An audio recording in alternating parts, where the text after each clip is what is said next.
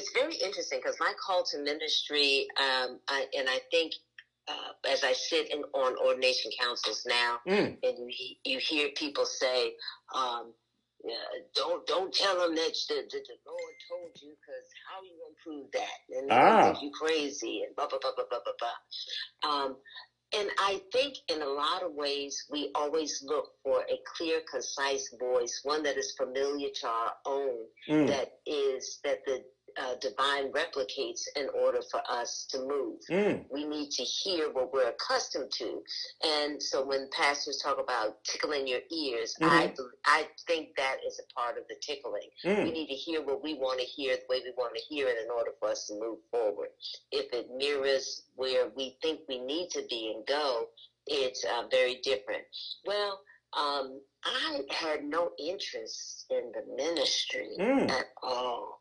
I was in marketing, stayed in radio, had a great and still do career in that. I love making money, but I do have a compassion for people.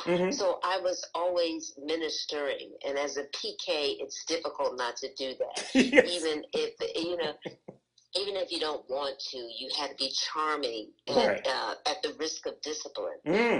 If you weren't, you had to be appropriate, and you had to walk a particular way. And so I was trying to figure out when the nudge came initially, whether I was responding to this perpetual redirect that I was getting. But a woman at my church, I was doing the youth ministry, the associate pastor at fellowship at the time. His wife was doing the children's sermonettes. So the children would come up. And when he left to go to another church, just to become the pastor of that church, they had asked me to do it. And I, had 3 children, so it was really easy to. I got started. Boom, come on up here to this altar. Let me tell you the story.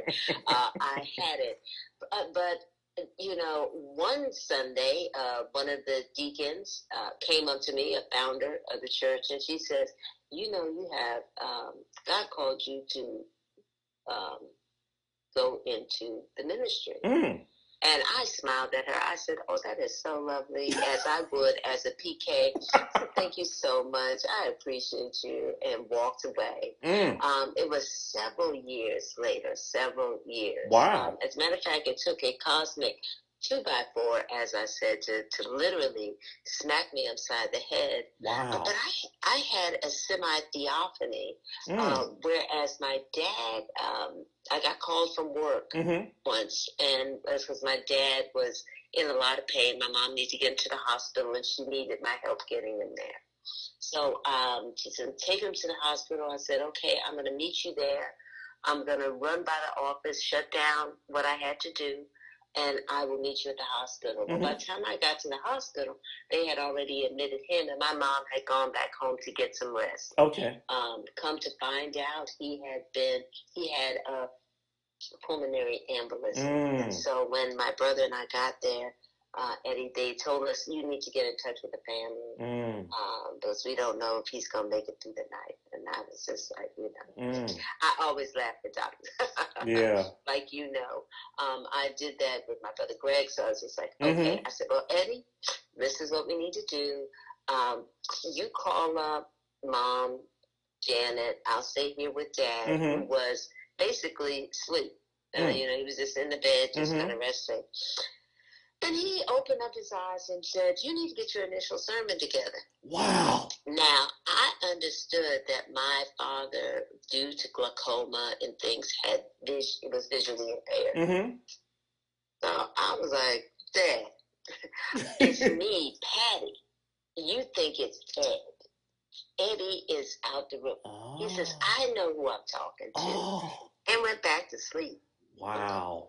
So I was like, oh, that is so cute. And Eddie came in, and I said, Eddie, Daddy thinks it's time for you to give up that deacon thing and go into the ministry. And I skipped him a loop back out, and I called my husband, and we stayed, and we prayed, and then we left knowing that God was going to cover him that night. It must have been another 2 years when God says, now wait a minute, man, I done showed myself, and you are still not going, you're going to just, you really not going to do this. So we're going to make a way for you to understand that this is clear.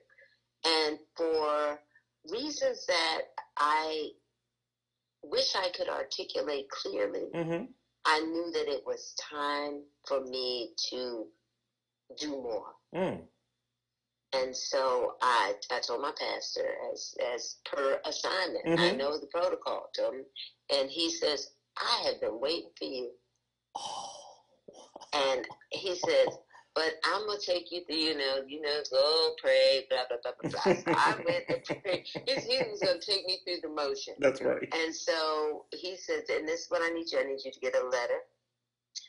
And he basically said, I'm going to give you a day for your initial sermon.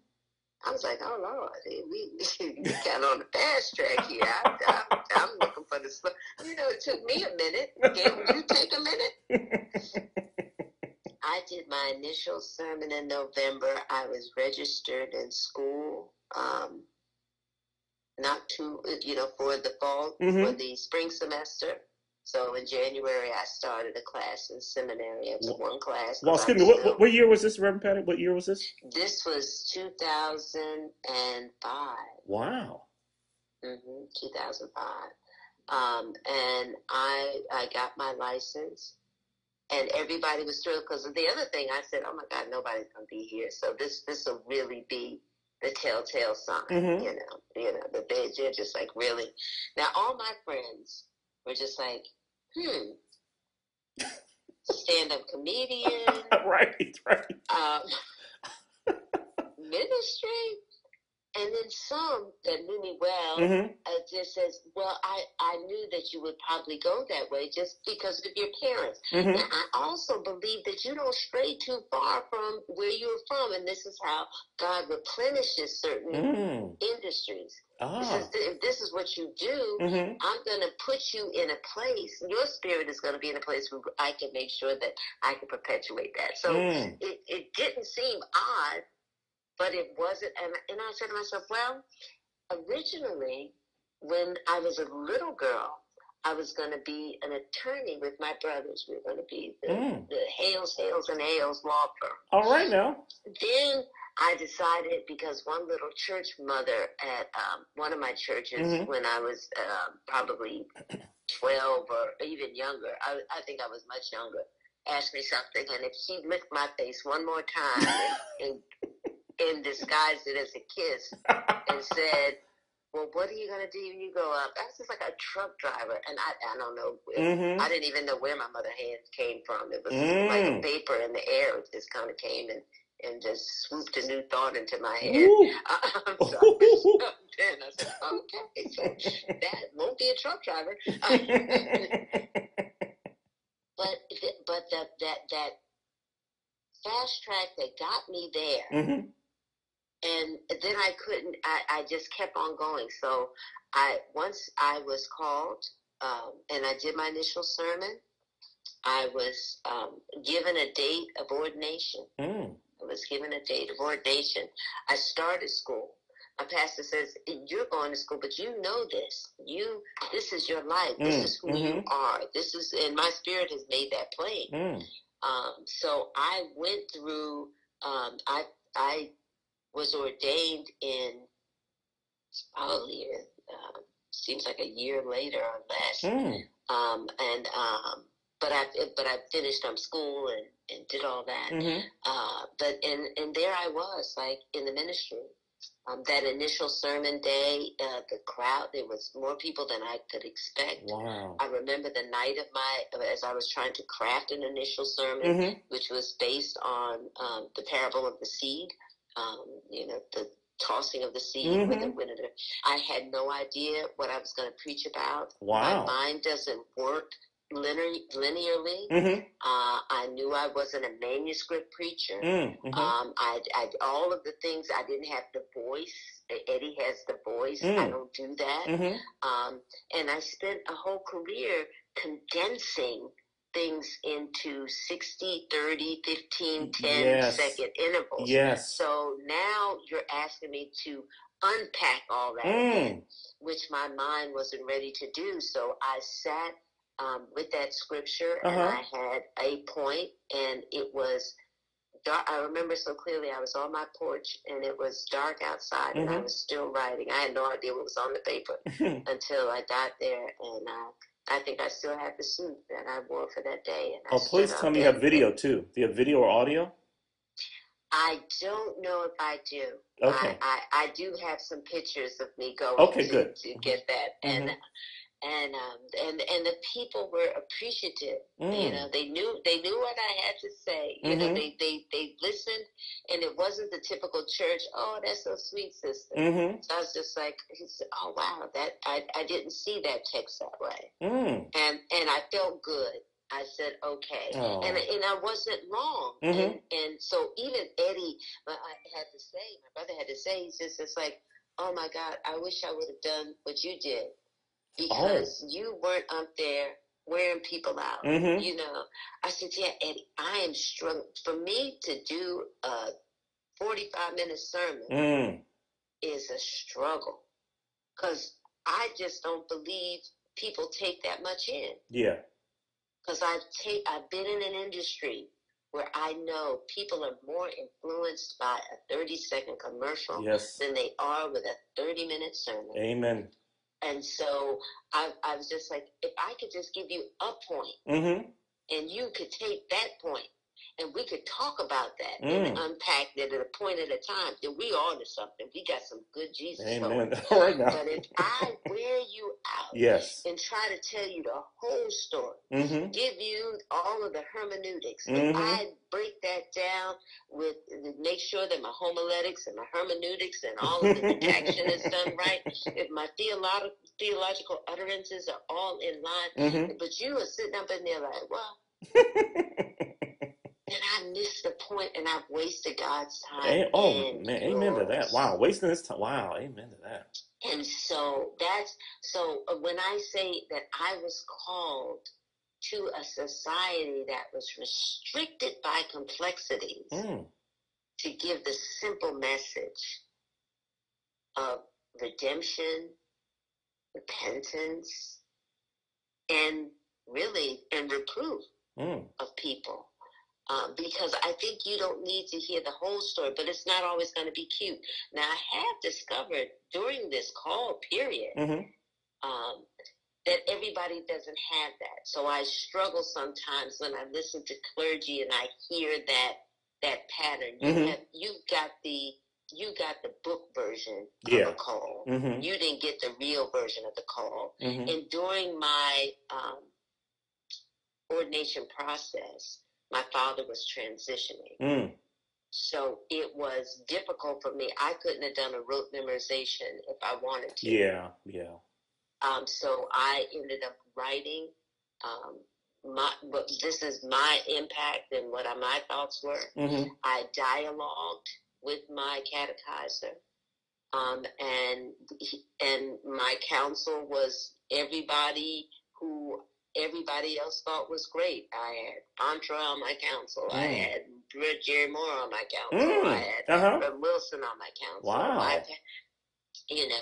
So these are the people that because they had such a respect for my catechizer, Rev Wilson, they knew what he had taken me through, and he reported it accordingly. I was able to receive my ordination without a public, I didn't have a public reciting or repeating the rote memorization piece. Oh, okay. But I still had the same anxieties and pressures that comes with it. And the anxieties and the pressure are, one, you don't want to disappoint God. And that is the beginning of the real next level call. Because when we turn our lives over to Christ as Christians and we go and we're baptized, we're doing it because we're mimicking what we know Jesus did. We're trying to die in our old ways and resurrect in our new. But when we get to the point where we don't want to disappoint God, then we have now taken it to the next level. And so my call required and demanded that. And when I feel like I do now, since this pandemic has done that I am not living up to what I told God that I would do through my preaching moments, because I'm just not focused enough, then I could call back on that. God, take me to the joy of my salvation. Take me back to that place where I know, and you know I know. So it's not like you know, just get me to where I could do that again. And it's a challenge, Steve. The biggest challenge is now they have the cute word, the intersectionality, and that deals with race and womanhood and womanist theology. I can tell you, as a woman in the ministry, like, I had no idea that because of my dad that it was going to be a struggle, because I'm just like, who are you? If God said it, why am I going to be fooling around with you? Right. You know, and I won't go. If you don't want me to preach where you preach from, then I don't need to go to your church. I'm comfortable. Amen. And even at my ordination, there was a gentleman who did not want, he came to our church. I preached in November. It's the second week in November was my initial sermon. He had asked my pastor to do his Thanksgiving service. Okay. My pastor says, no, I'll let Reverend Fears do it. Oh. And I told him, I will not go to his church. He will not sit on the pulpit when I'm on the pulpit at my church. So I'm not going to go to his church. Amen. So he could really show off. So he says, don't worry about it, go. I said, you need to worry about getting the sermon together for Thanksgiving, because I'm not showing up over there.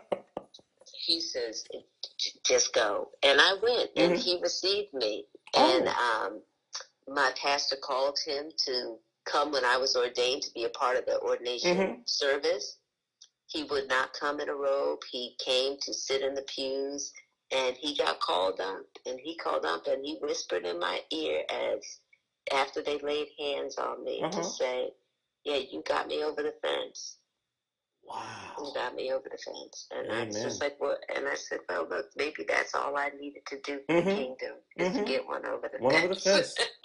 Wow. Yeah, so that is my call story. And Lord knows it has been a whirlwind ever since. My ministerial life has been far richer than many people who have done it far longer.